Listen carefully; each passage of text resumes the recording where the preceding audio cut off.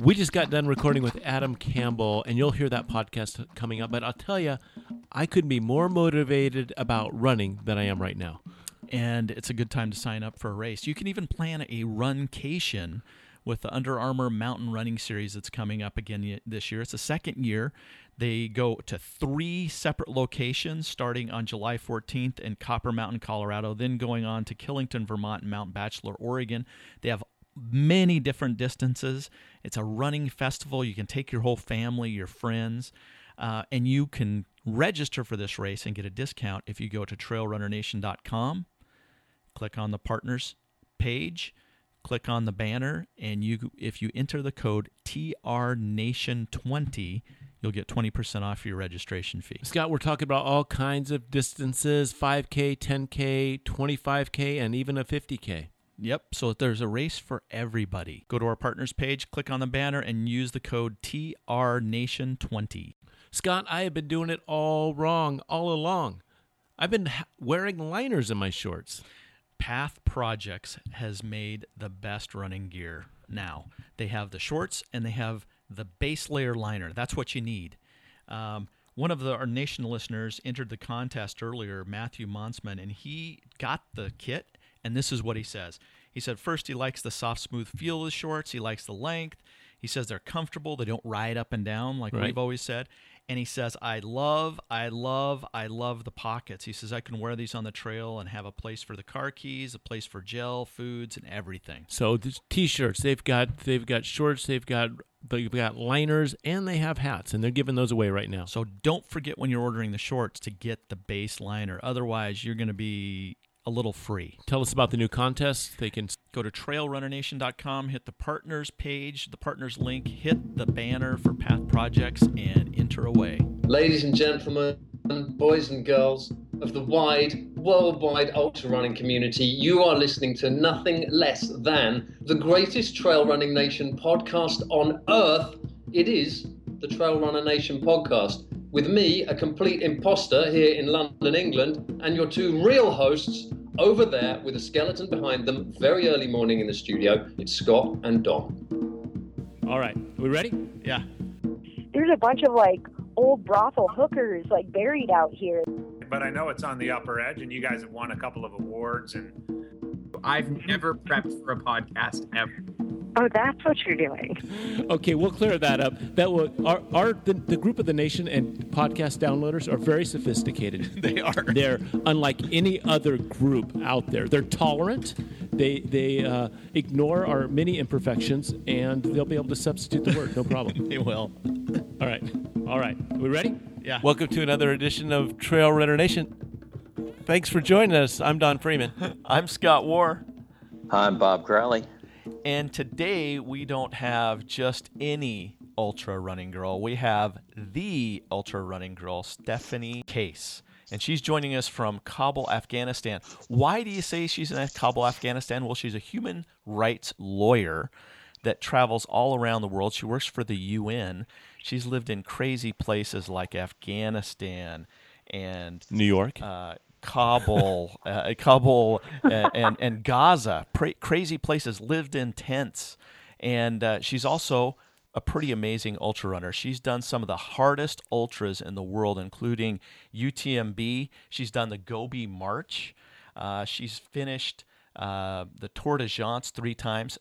Her second time, she was the second place female. Ooh. And she just got back from the 2018 Barclays, which I have heard was a sufferfest. More than normal. More than usual.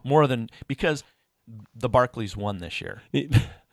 Let's just start right there, Scott. I mean, because that's the elephant in the room, and then we have plenty of other places to go. But tell us a little bit about Barclays. What did you imagine going in? You write the letter to Laz, and you tell him that you really, really would love to suffer on his course. What'd you do to convince him? Not to tell us too many of your secrets. What'd you do to convince him, and what did you think was in store for you? Yeah, thanks, guys. You never really know what Laz is looking for. There's so many people who are applying. I tried to just show him through my application that I was Maybe not, the fastest or the most elite, but I was someone that was willing to withstand a huge amount of suffering, and then tried to kind of prove through my application how I've done that in the past. And yeah, I was expecting something really tough, but you just don't know. You don't know what it's going to be like. You don't know in what ways you're really going to suffer and how much. And I was just really terrified of becoming one of those Barkley stories. There's 100% self-extraction rate, Laz calls it, so far in the 30 plus years the Barkley's been running. No one has had to be rescued. And I just, my ultimate goal, my C goal, my D goal, my E goal was not to be in need of a helicopter out there. It's pretty bad when That's your goal. Additional pressure on you. Hey, Yeah. have you had it? You have to get out there with a map and a compass. Were you experienced in navigation going into the race? Oh God, no, I really wasn't. I've never done an adventure race. That was really my biggest worry. And well, again, another one of my worries. I ordered a compass online and I asked for one for Christmas. And of course my family picked, the Elite Orienteer's compass. And it doesn't have any numbers on it. It just has symbols. I still don't know what they mean. And so, So you're a great orienteer. Package. I had some help. There was the Barkley is very popular over here with the French, and there was a vet who was over here who organized a couple training weekends, and so we went out and tried to do some orienteering at night with our compasses and in the snow. We all got lost, so that did make me feel a little bit better. But there were a couple of days in the weeks leading up to the Barkley where I was sitting at my desk at the UN, just kind of holding my compass, finding north, walking up and down the hallways. It was kind of the ultimate time management. But certainly I wasn't comfortable before I went in, and now I can say I feel very comfortable with the compass now. So you, going out, once he lights that cigarette and you guys head out there, how quickly did your perception, your anticipation, or your perception of what the race was going to be and what it actually is, how quickly did that change? How close were they? It changed pretty quickly. You're on what Laz calls Candy Ass Trail for the beginning. So you've got a climb up. But then, the beginning is quite hectic. Everyone's kind of trying to find their place, and everything in the forest looks the same. And it can be quite dense in places. You don't think you would lose people, but within a matter of minutes, suddenly everyone's gone. And, we had it in our heads that we wanted to try to follow a veteran. This is me and a friend of mine. And so you're trying to figure out who's done the race before and who hasn't. But, even the veterans can quite easily get lost. And so we kind of took a wrong turn following someone right at the beginning. And it was a good lesson to us that actually, ultimately we really need to use our own maps and our own compasses. And if we find people who look like they know what they're doing, then we can follow them. But you can't rely on someone else entirely at all, or you're not going to learn the course. You're not going to know where you are, and you are subject to mistakes. Everyone has to try to check each other. So it was a good lesson to learn early on. And we ended up falling in line with a couple of guys. At least one of them was in their 60s, I think. And they were just super cool dudes. They had hiking pants and a little fanny pack, and they were just trucking it out there. They weren't fast, but their navigation was spot on. So, it was a very good lesson early on that we needed to be methodical, and not necessarily just run around like chickens with their heads cut off. That's a really good lesson to, pay attention to those around you that have experience, but you can't rely on them. You have to rely on yourself. And That's a great lesson. And the first lap is a real learning lap. You know, you need to be able to. You're fresh. Your brain works, and you can see everything. It's not nighttime yet, so it's you need to go to school on that first lap and not just follow somebody. Because I'd be a guy that was just looking for. I would follow somebody. I would end up in another state, and I wouldn't even look up. I just watch their heels. Yeah, you know, it was, I think my biggest tip for someone really who would do the Barkley is, you have to try to learn everything. You know, even when we were following veterans, we'd constantly be asking questions. You know, how do you know to turn here? What are you looking for? And then you have to look at things in reverse because you know you're going to be doing a reverse loop. And so you have to see what everything looks like behind you from the other direction. So you're constantly looking in front, looking behind, looking in front, looking behind, and trying to see, okay, what am I going to remember in the daylight? What am I going to need to look for in the dark when I can't see anything? What if it's foggy? You know, there's a billion factors, so you can't remember them all. But, you know, if a couple things stick, it's like throwing noodles against the wall. You know, you throw a pile of noodles against the wall and maybe a couple of them will stick and the rest will fall to the floor. But those couple of noodles might be the ones that really save you. Hey, Stephanie, as you were talking about this, it just entered my mind. Are you allowed to, or do some of the racers leave little breadcrumbs? I mean, not necessarily, you know, taking survey tape and wrapping it on a branch, but maybe taking a rock and putting it in a place so that on your reverse trip, you can go, oh, yep. A confidence marker. Yeah. Can you do that, or do people do that? Yeah. Well, one, I would think that would be pretty much expressly against the rules. But two, there's just no way that would help you because the chances of you coming up against that particular rock or that particular, you know, it's not going to happen. I mean, maybe if you had, you know, bright yellow reflective tape, that would definitely be against the rules. But it's just not going to help you out there. You need to know the topography. You need to know your compass bearings, big landmarks. That kind of stuff will help you. Not necessarily, you know, if it was a marked trail, you might be able to draw a little arrow in the ground, but that's never going to happen. You know, most everybody now is using GPS watches, and I would assume that those are forbidden on the course.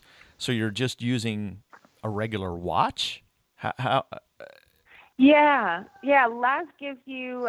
So he buys these Timex watches, these cheap Timex watches, and sets them all to race time, and so you don't get the watches until after the conch blows, which of course signals that there's 1 hour to race time. So everyone gets the same watch. It's set to race time, so 0 or midnight is the start. So yeah, you don't even really know what time of day it is. I'm sure there's a way to figure it out on the watch, but mine broke during the first loop. So you know, I was out there with nothing. I think it happened to Amelia Boone as well, one of the other competitors. She came in after the first loop and said, you know, my watch broke. What do I do? And everyone just laughed. You don't get a replacement. It's you just have to figigure it out. That's rough business. I mean, Timex they're supposed to take a licking and keep on ticking. I mean, they can't even survive Barkleys. If a Timex can't survive Barkleys, I told you Barkley won. Yeah. Hey, Stephanie, it was waterproof and everything. I don't know. What are one or two of the big lessons learned from attempting Barkleys this year?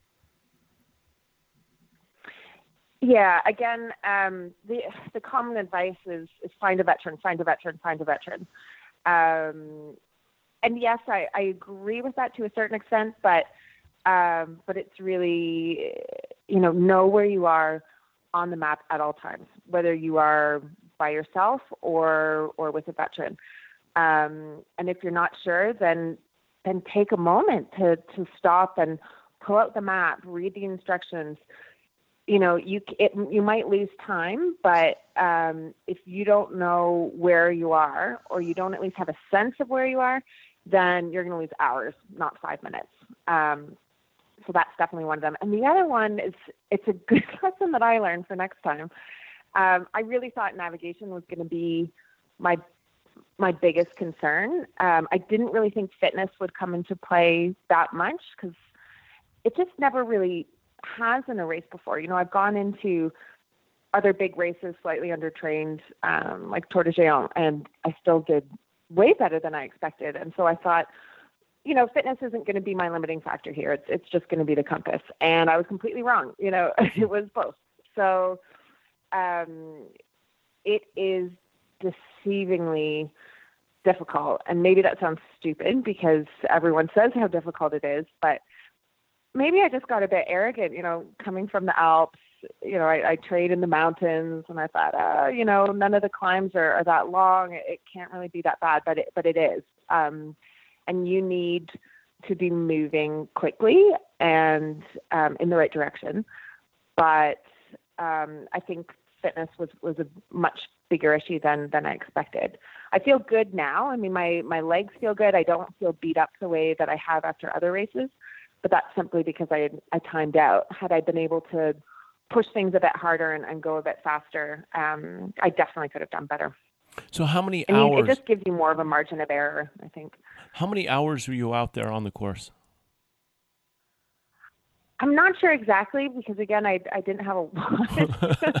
But I think, I was definitely over 30 hours for 2 loops. The first loop I finished in 12:55, so that in order to finish all 5 loops, you have to finish by 12 hours, but you can still keep going if you finish the first loop by 13:20. That allows you to aim for a fun run, which is 3 loops.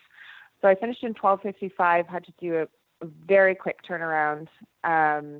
Basically, I just, my poor dad, he was crewing for me, and I just stripped off all my clothes and threw it on the ground while I was trying to eat some noodles and mashed potatoes. So I think he's probably scarred for life now.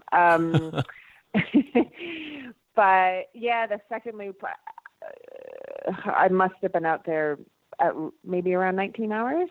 So I think it was around 32. How's my math? Yeah. It's good. It's good by me. Was that the hardest thing you've ever done in your life? You've done some tough races. I mean, if we took you and checkboxed all the hard things that you've done, you're standing alone. Not too many people have done everything you've done. Was that the hardest race you've ever entered? I've been thinking about that, just trying to compare it. It's very hard to compare the Barkley to any other race. Physically, I didn't suffer as much as I have in Tour de Géant, for example, which is a 205-mile race in the mountains. It's 330 kilometers with 24,000 meters of climbing. And that's simply because I timed out on the Barkley. We're comparing 32 hours to 98 hours or 32 hours to 107 hours. So that's quite a big difference. But mentally, it's very tough. When you're climbing up a super steep climb, you're exhausted, you don't have enough food, and you don't even know if it's the right climb. And then you get to the top and you realize you're in the wrong spot, or worse, you don't even know where you are. I think that's when things can get really mentally draining. Or, when you're at the book and you know it and it's right there, it's under a rock and you must be 5 or 10 feet away from it and you just can't find it. And the clock just keeps ticking.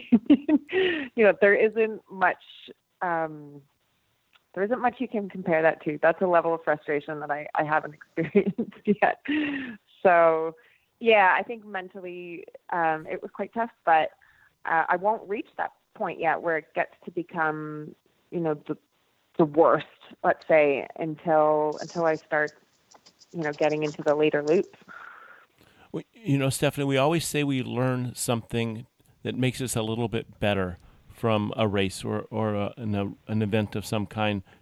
Did Barkley's make you a better and tougher runner now, that experience?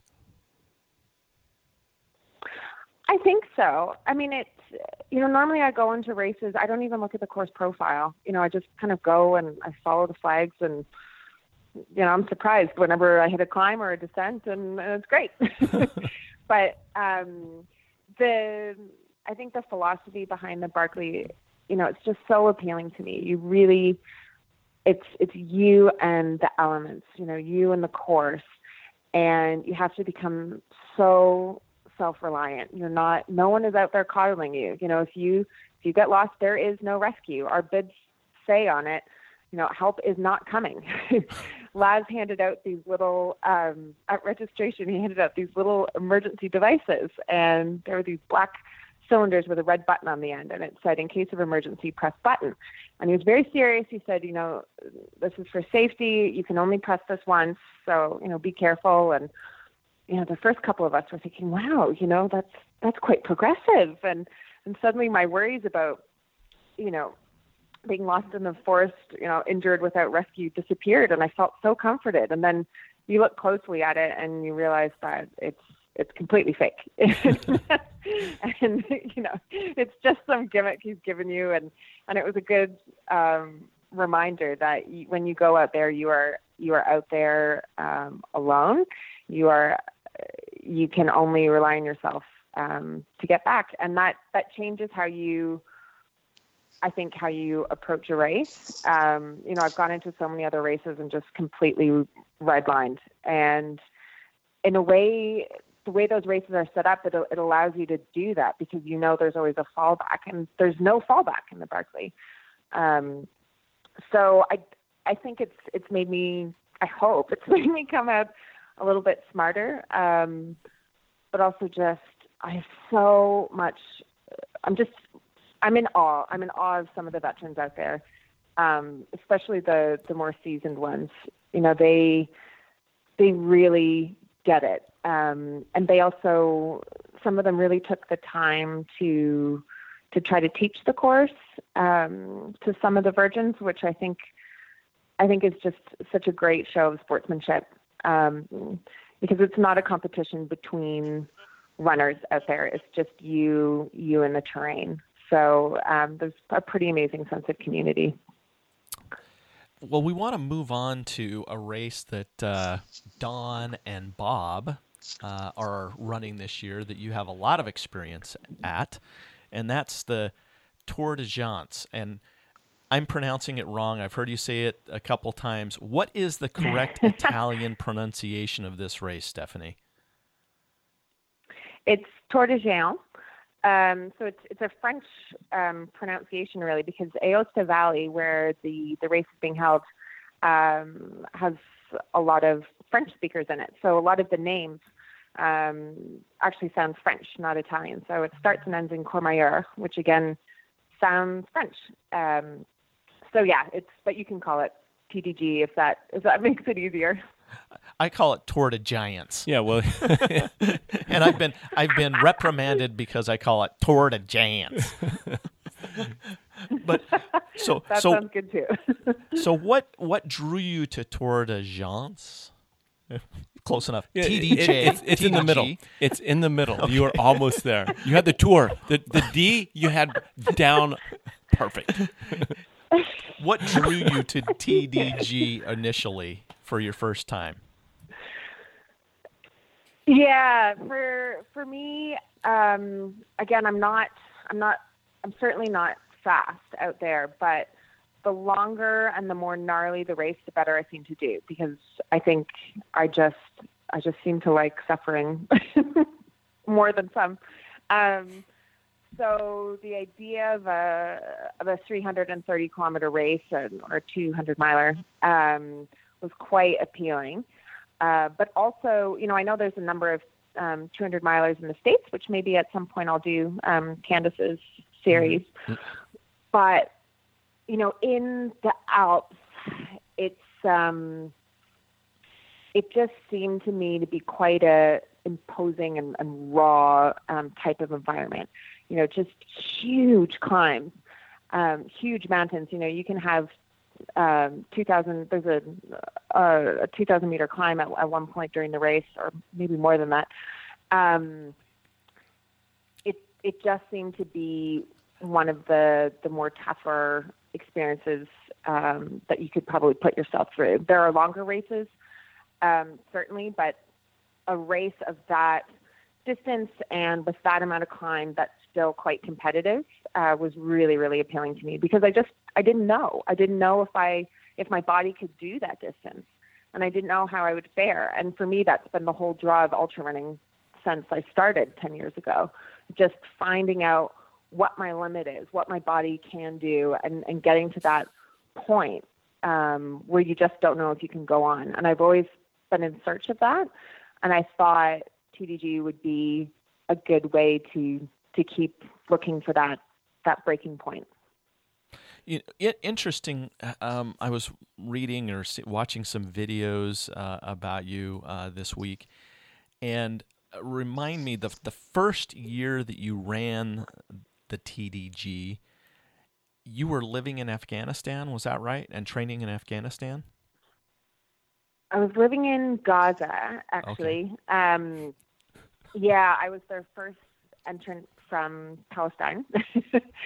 So they let in, it's a lottery process to get in, but they save 2 spots per country, and it's based on where you live. And so I applied from Gaza.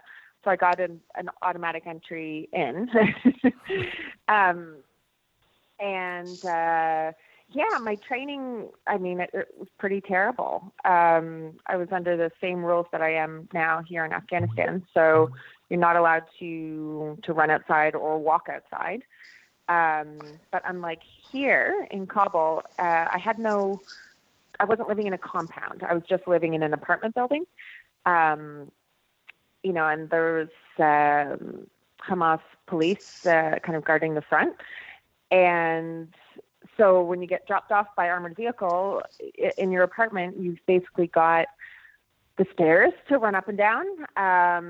If I could get an armored vehicle to take me to one of the UN work compounds, they had treadmills, which was quite good, and a small parking lot. So I would pull a tire that I named Tyrone. Pull Tyrone around the parking lot, but it wasn't that big, and the summer was really hot, obviously, and you can't wear shorts because it's just not appropriate if people saw you wearing shorts even inside the compound. So it made it pretty tough.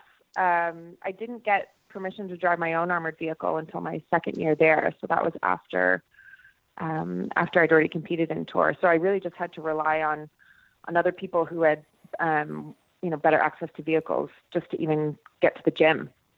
And I thought about getting my own treadmill at home, but the equipment's pretty bad because a lot of things can't get into Gaza because of the blockade. And so they have these walking treadmills, which you can't actually run on. But then electricity was also a problem because we only had electricity for certain hours during the day because of the power outages. So there were all these kind of obstacles going against me.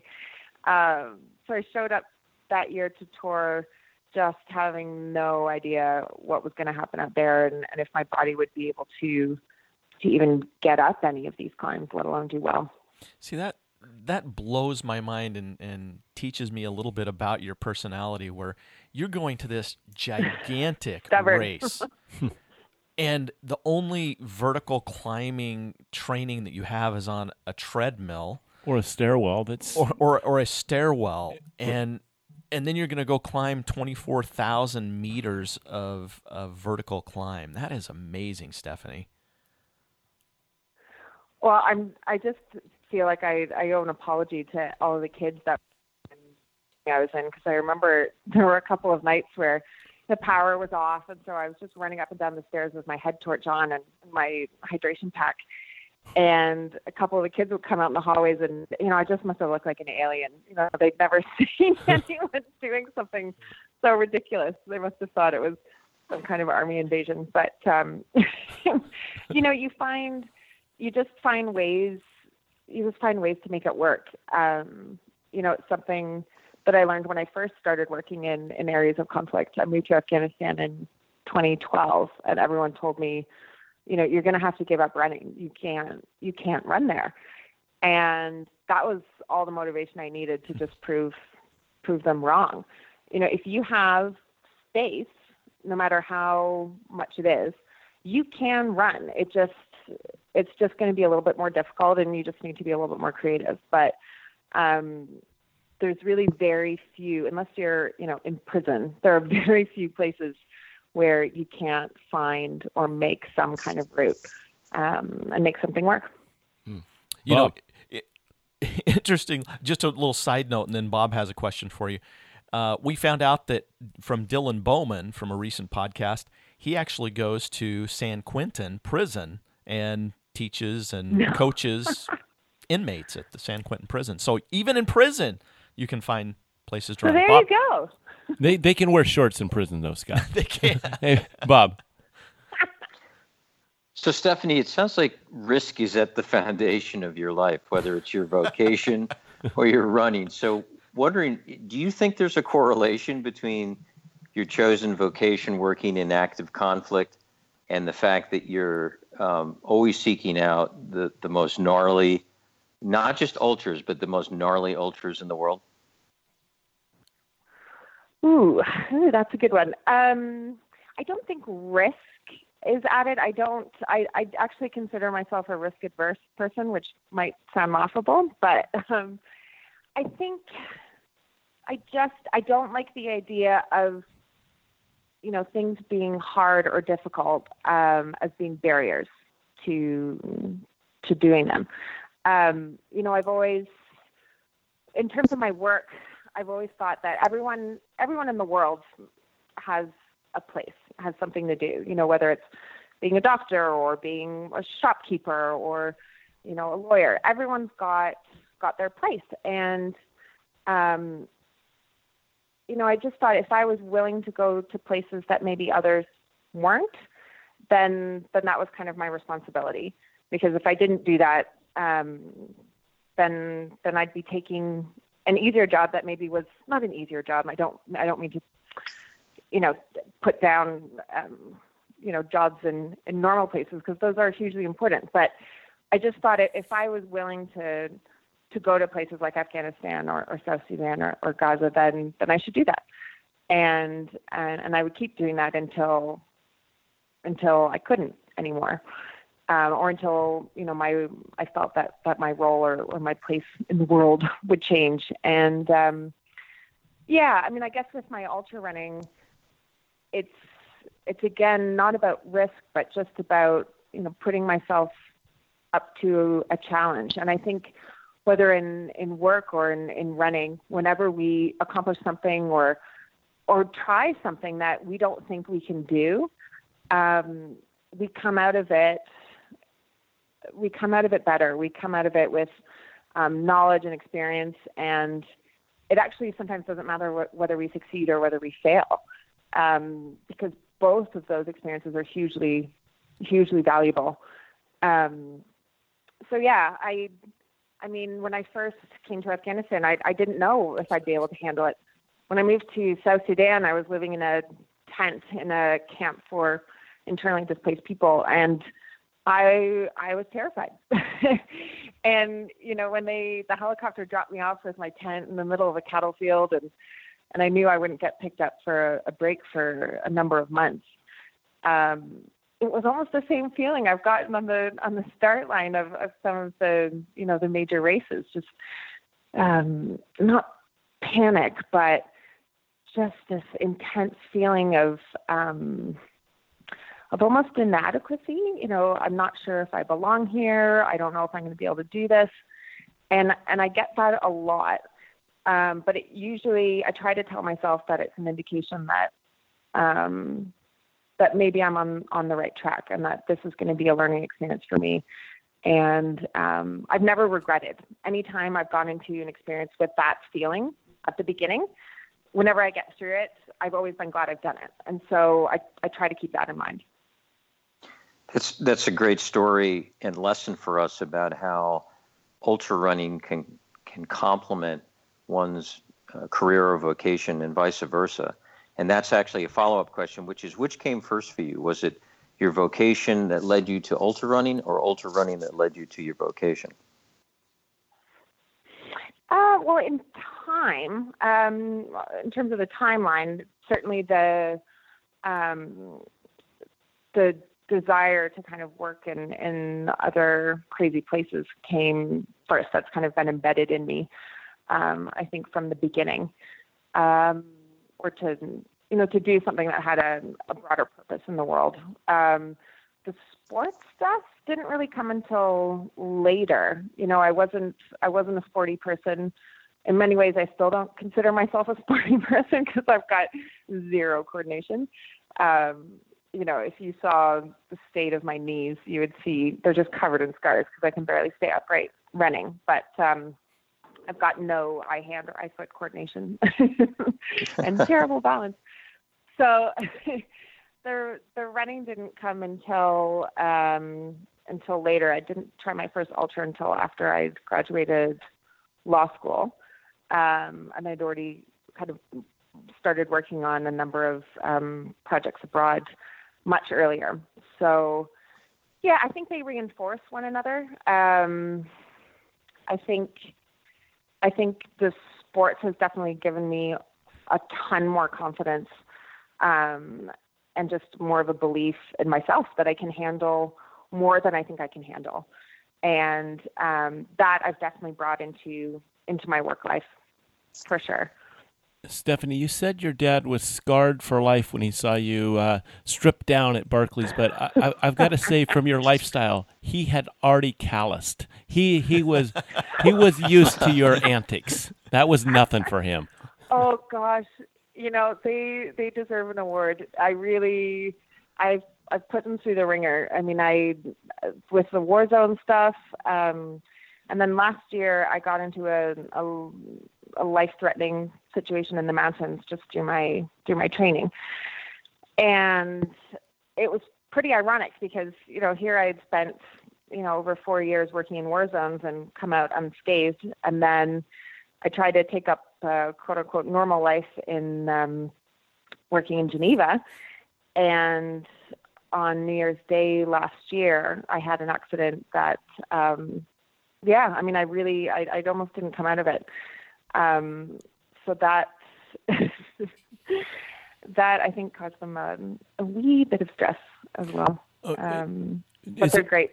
Are there any details you can share with us that maybe aren't too personal? You barely came out of it. That leads us to think, Yeah. well, what almost happened?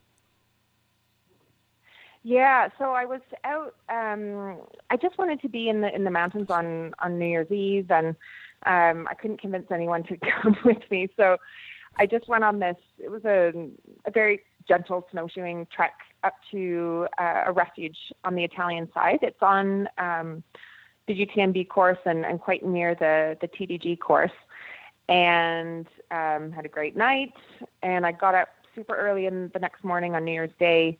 And I was just going to run part of the UTMB course that I knew very, very well back to town. And the guides had said that the way was clear, and I didn't really think it was going to be risky. I had my snowshoes and food and water, an emergency blanket, and my phone.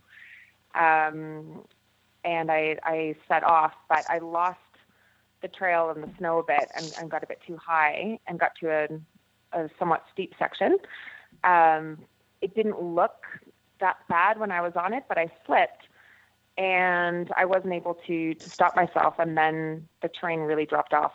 And I just started tumbling head over feet for quite a ways. It's about 40 meters. So I think that's the equivalent of maybe 11 or 12 stories, and hit a tree. And immediately when I hit the tree, kind of right against my chest, and everything started to go black, and I had trouble breathing.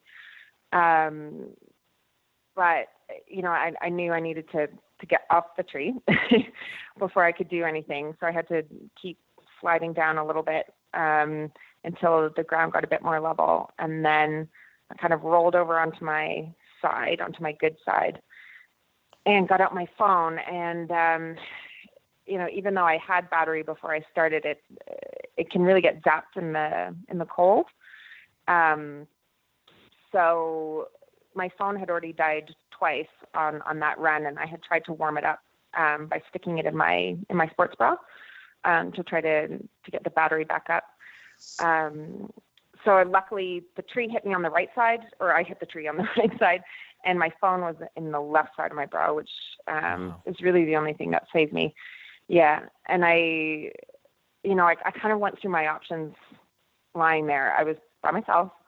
I was in, the middle of the Alps. There was no one around.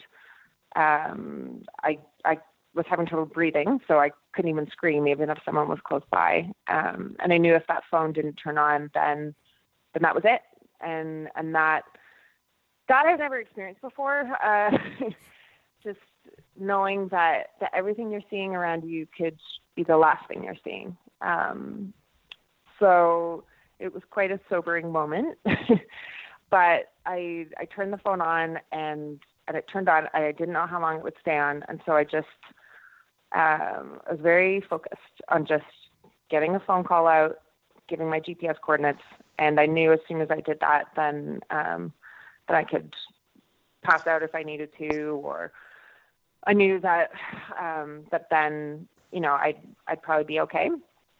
So yeah, I got the call out, got my GPS coordinates out, and said I needed rescue, that I was having trouble breathing.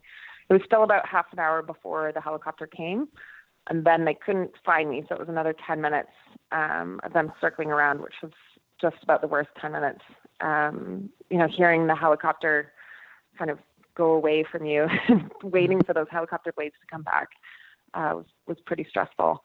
But I was airlifted to the hospital, and I had 6 broken ribs, quite a severe liver laceration, and a collapsed lung. So the biggest concern for me, it was the breathing, because when you can't breathe, it's very hard. You have to stay very calm and not panic so that you can just keep very shallow breaths, but it's very hard to do. But for the doctors, it was the liver laceration that was the worry, because I had quite a lot of internal bleeding. Basically, I think your body has about 5 liters of blood, and I'd lost 2 to internal bleeding.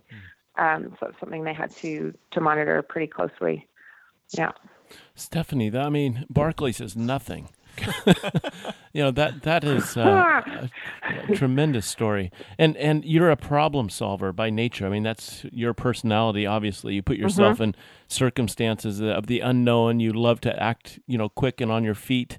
So you don't look at the profile. You just, whatever's in front of me is what I'm going to do. And anyone that type of personality and character helped in that situation. I think I just would have stayed on top of the tree and just hugged it for a while until it got black. So good for you. No, you wouldn't have. Everyone acts differently, I think, in those situations, and you don't know how you're going to act.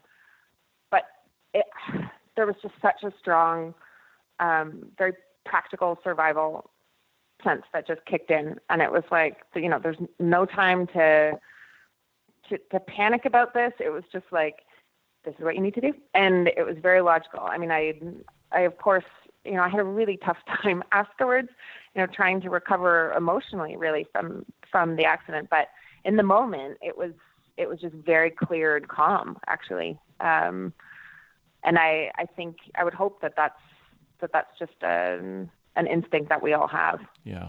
Yeah. Well, that's a tremendous story. It's hard to do a follow-up after hearing a story like that, but but I'm going to try. We're familiar with American races. What lubricant do you use? Yeah, we're familiar with American races here because that's all we've run. What can we expect to see different over in Europe? What's going to be like a aha moment? Like, oh, I thought they had this. Where's my Oreo cookies? What are we can expect? Yeah. So the usually when Americans or Canadians come over to the Alps, and certainly this was my experience when I did my first race in the Alps, was just being a little bit shocked by the climbs. You just, unless you're doing hard rock, most of the races in the States just don't have that kind of terrain. I find a lot of the races in the States to be just a lot more runnable.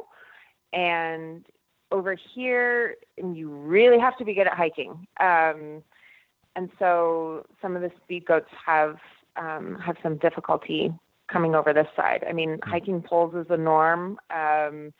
Unless you're Killian, you need to be quite comfortable using hiking poles. The aid stations, they're not like in the States. You're not getting pickle juice and M&Ms and grilled cheese sandwiches. You're getting salami, cheese, bread, some soup, maybe some pasta. It's a little bit more basic, I think. But it's food that's suited to the terrain, so it tends to work. Yeah, I think those are just a few of the things that stick out in my mind. So, we're used to... Less hugs. Less hugs. So we shouldn't go up there expecting hugs and hugging everybody. They might pull us off the course. That's a reason for disqualification. Too many hugs. Too much hugs. We're used to, picking up some trail food, either something in a pack, from Cliff or from Goo or from whomever, and going off. Do we need to pack our own salami or bring our own Goo? I mean, yeah, you won't. People, I would like to say people don't really use goos or gels as much over here because they're not. I don't think they're well suited to the kinds of races out here. I tend to rely more on solid food. Maybe that's just me, but yeah, you tend to find more like real food at aid stations rather than kind of the packaged or the processed stuff or the really sugary stuff. Right. You find like fatty, salty things over here. Yeah. So speaking of food, I did watch a video. I think it was your TED Talk, which we'll link to this this podcast. And you mentioned I think it was your first TDG, that you were having trouble with stomach issues, and you ended up relying on, get this, Freeman. Yeah. Drinking olive oil, and whipped cream. Tell me a little bit about that decision, Stephanie Case. On your Olive feet, oil and whipped cream? Where did you come up with that? So I'm all about, making changes on the fly. Yeah. I mean, I think one of the advantages I have is that I don't really go into races with plans. So if something goes wrong, it's fine. I just adapt. I don't really get fazed by things when they go terribly wrong, because they usually do. But yeah, I was having trouble chewing anything solid. It would just make me immediately, throw up or gag. And that went on for ages. I mean, I can't, it was definitely into the second day. And, when you can just smell, your muscles just decomposing, it was like that ketosis smell. I mean, it was just terrible. And when you can smell yourself, there's something wrong. So I just tried thinking, okay, I can't chew, but I think I can still swallow.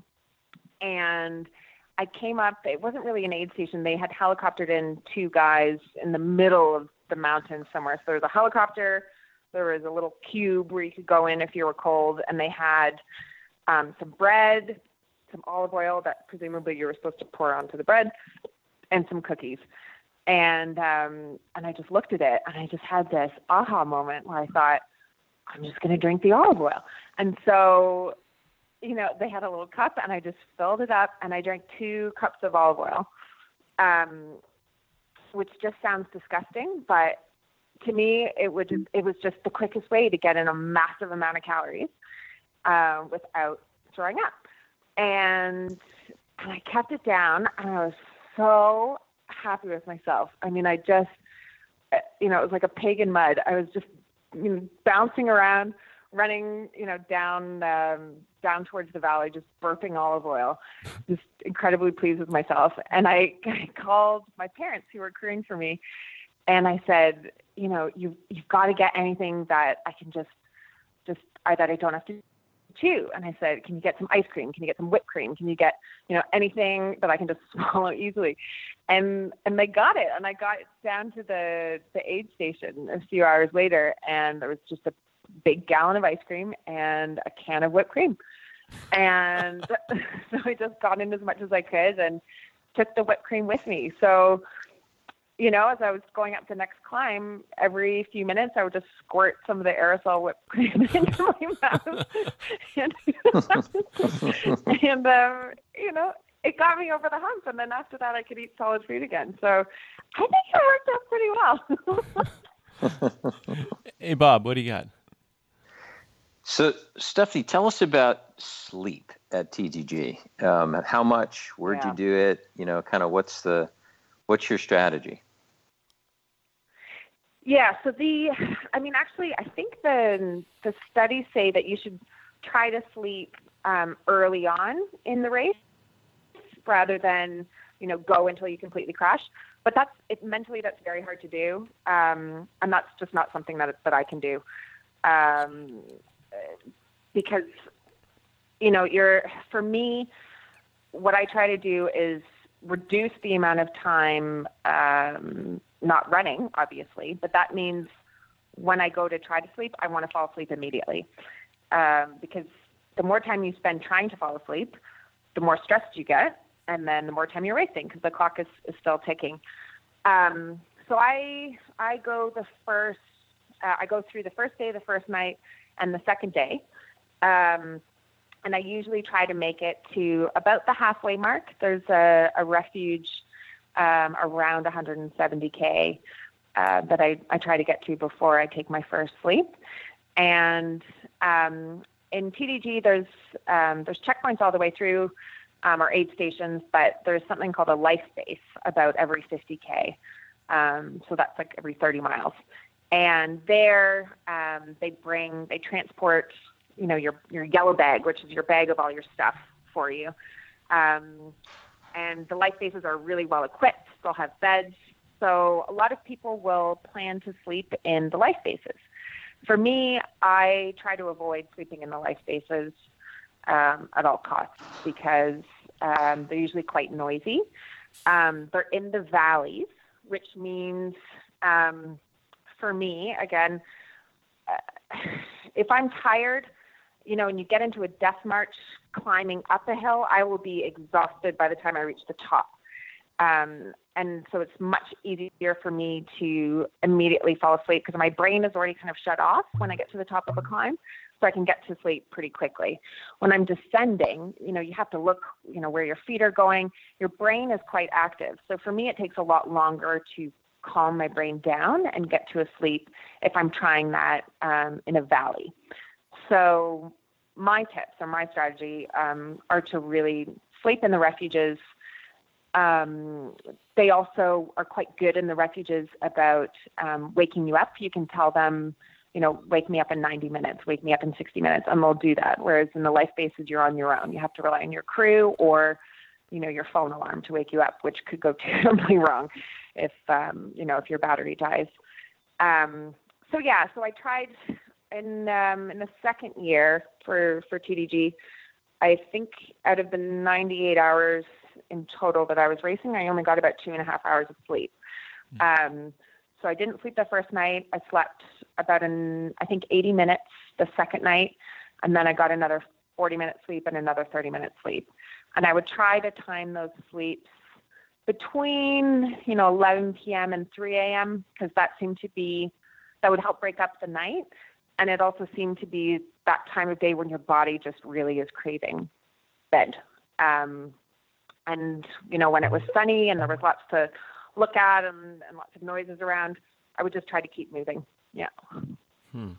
Wow.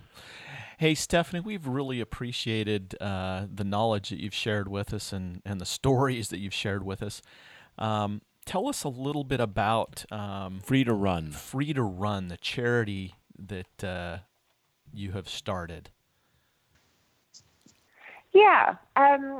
So after living in Afghanistan the first time, and really, I was running under the worst conditions I'd probably ever run under, just doing loops inside an armed compound.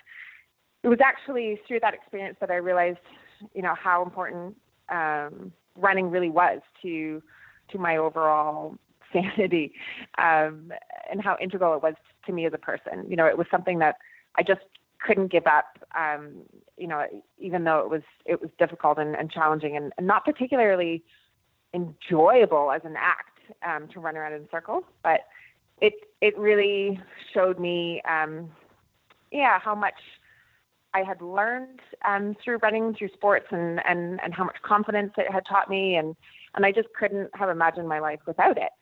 And while I was here, I thought the best thing that I could do to kind of support women and girls here, because that's who I really wanted to support in Afghanistan, because this is one of the worst places in the world to be a woman, given the restrictions that they face. I raced 3 ultras while training in Afghanistan in support of a women's shelter. And I kind of, patted myself on the back thinking, this is great, I've done such a good thing. But the women at the shelter, really didn't give a crap about the money I'd raised. They wanted to do the running themselves. They didn't want to hear about my running. They wanted to have those same opportunities. And it was a wake-up call for me, because I think, I'd made all these assumptions that I hadn't realized, that, maybe running was just a Western concept, or it wouldn't be something that they'd be interested in, or maybe it was too dangerous. And they really challenged me to flip my own thinking. And I just realized if they are the ones asking for these opportunities, and they want to experience the same things that I just completely took for granted, then I need to try to find ways to make that happen. So yeah, in 2014, after my experience in South Sudan, I launched Free to Run, which is a charity that supports women and girls living in areas of conflict through sport. And it's really a holistic way of looking at sports. We say we don't just do sports. We've got running and outdoor adventure, and we use that actually to teach important life skills, leadership, conflict mediation, and communication that they can use to transfer into their own lives, to become leaders in their community.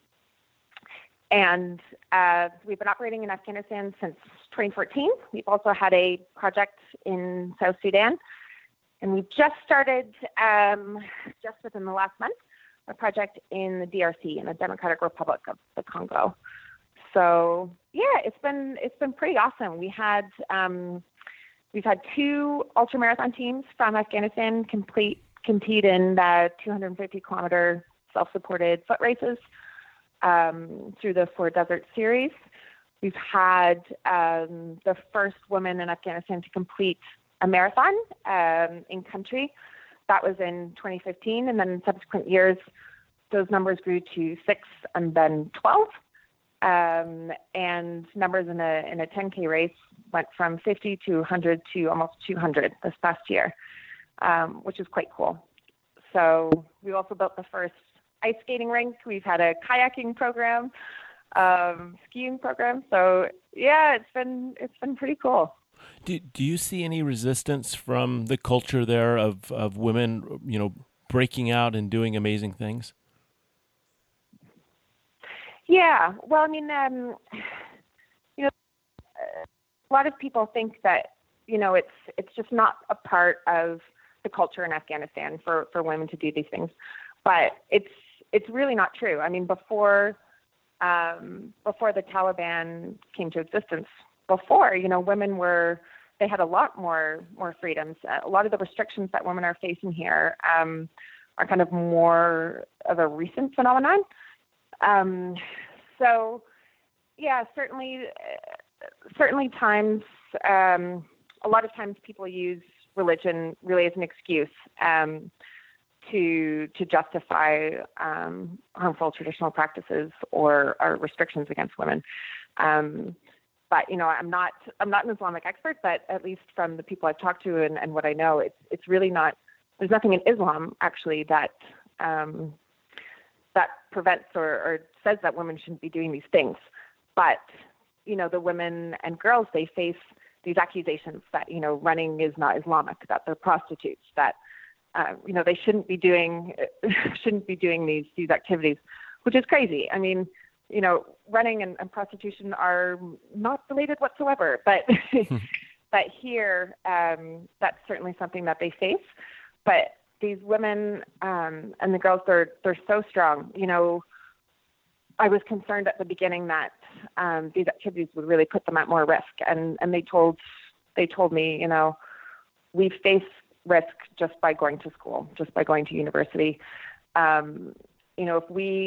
If we wait until there's no risk to do these things, until the conflict is over, until there's no more Taliban, until there's no more ISIS, we're going to be, who knows how long we're waiting. Generations are growing up in this country, and we need to try to find a way to help support them to live full and complete lives. And they're so inspiring by what they're willing to take on and by what they're doing. And we're seeing positive changes to that. The more that women are actually outdoors, participating in these kinds of outdoor activities, the more it actually changes the perception of the roles that women can and should play in society. Stephanie, you said that the women that you're working with are inspiring. We think you're inspiring. I mean, not only from your running and your survival with the tree, and you're taking challenges head on and being dropped off into a tent in the middle of a field out there and not see anybody for a couple of months. Those are all inspiring. But what you're doing with this community of women, also inspiring. What can we do as listeners if we're motivated to say, I want to help somebody, I want to help Stephanie complete this mission she's on? What do we do, or where do we go? Oh, thanks for asking. So our website for where you can get more information is www.freetorun.org. And of course, anyone can email me at Stephanie with a PH at freetorun.org.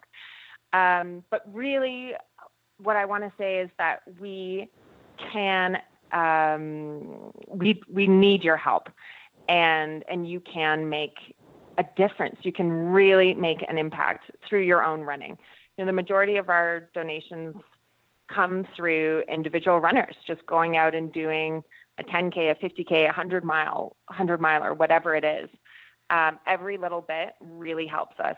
And, we're a small organization. I'm doing this, obviously pro bono. I don't take a salary on this, but I do have, a woman who works for us full time and a team of Afghans who keep this going. And we operate at low cost, but there's still real cost out there. Just to get women and girls to practice, we need to organize transport to make sure that they can get there and back safely. So all of these things add up, and we rely on the community of runners worldwide.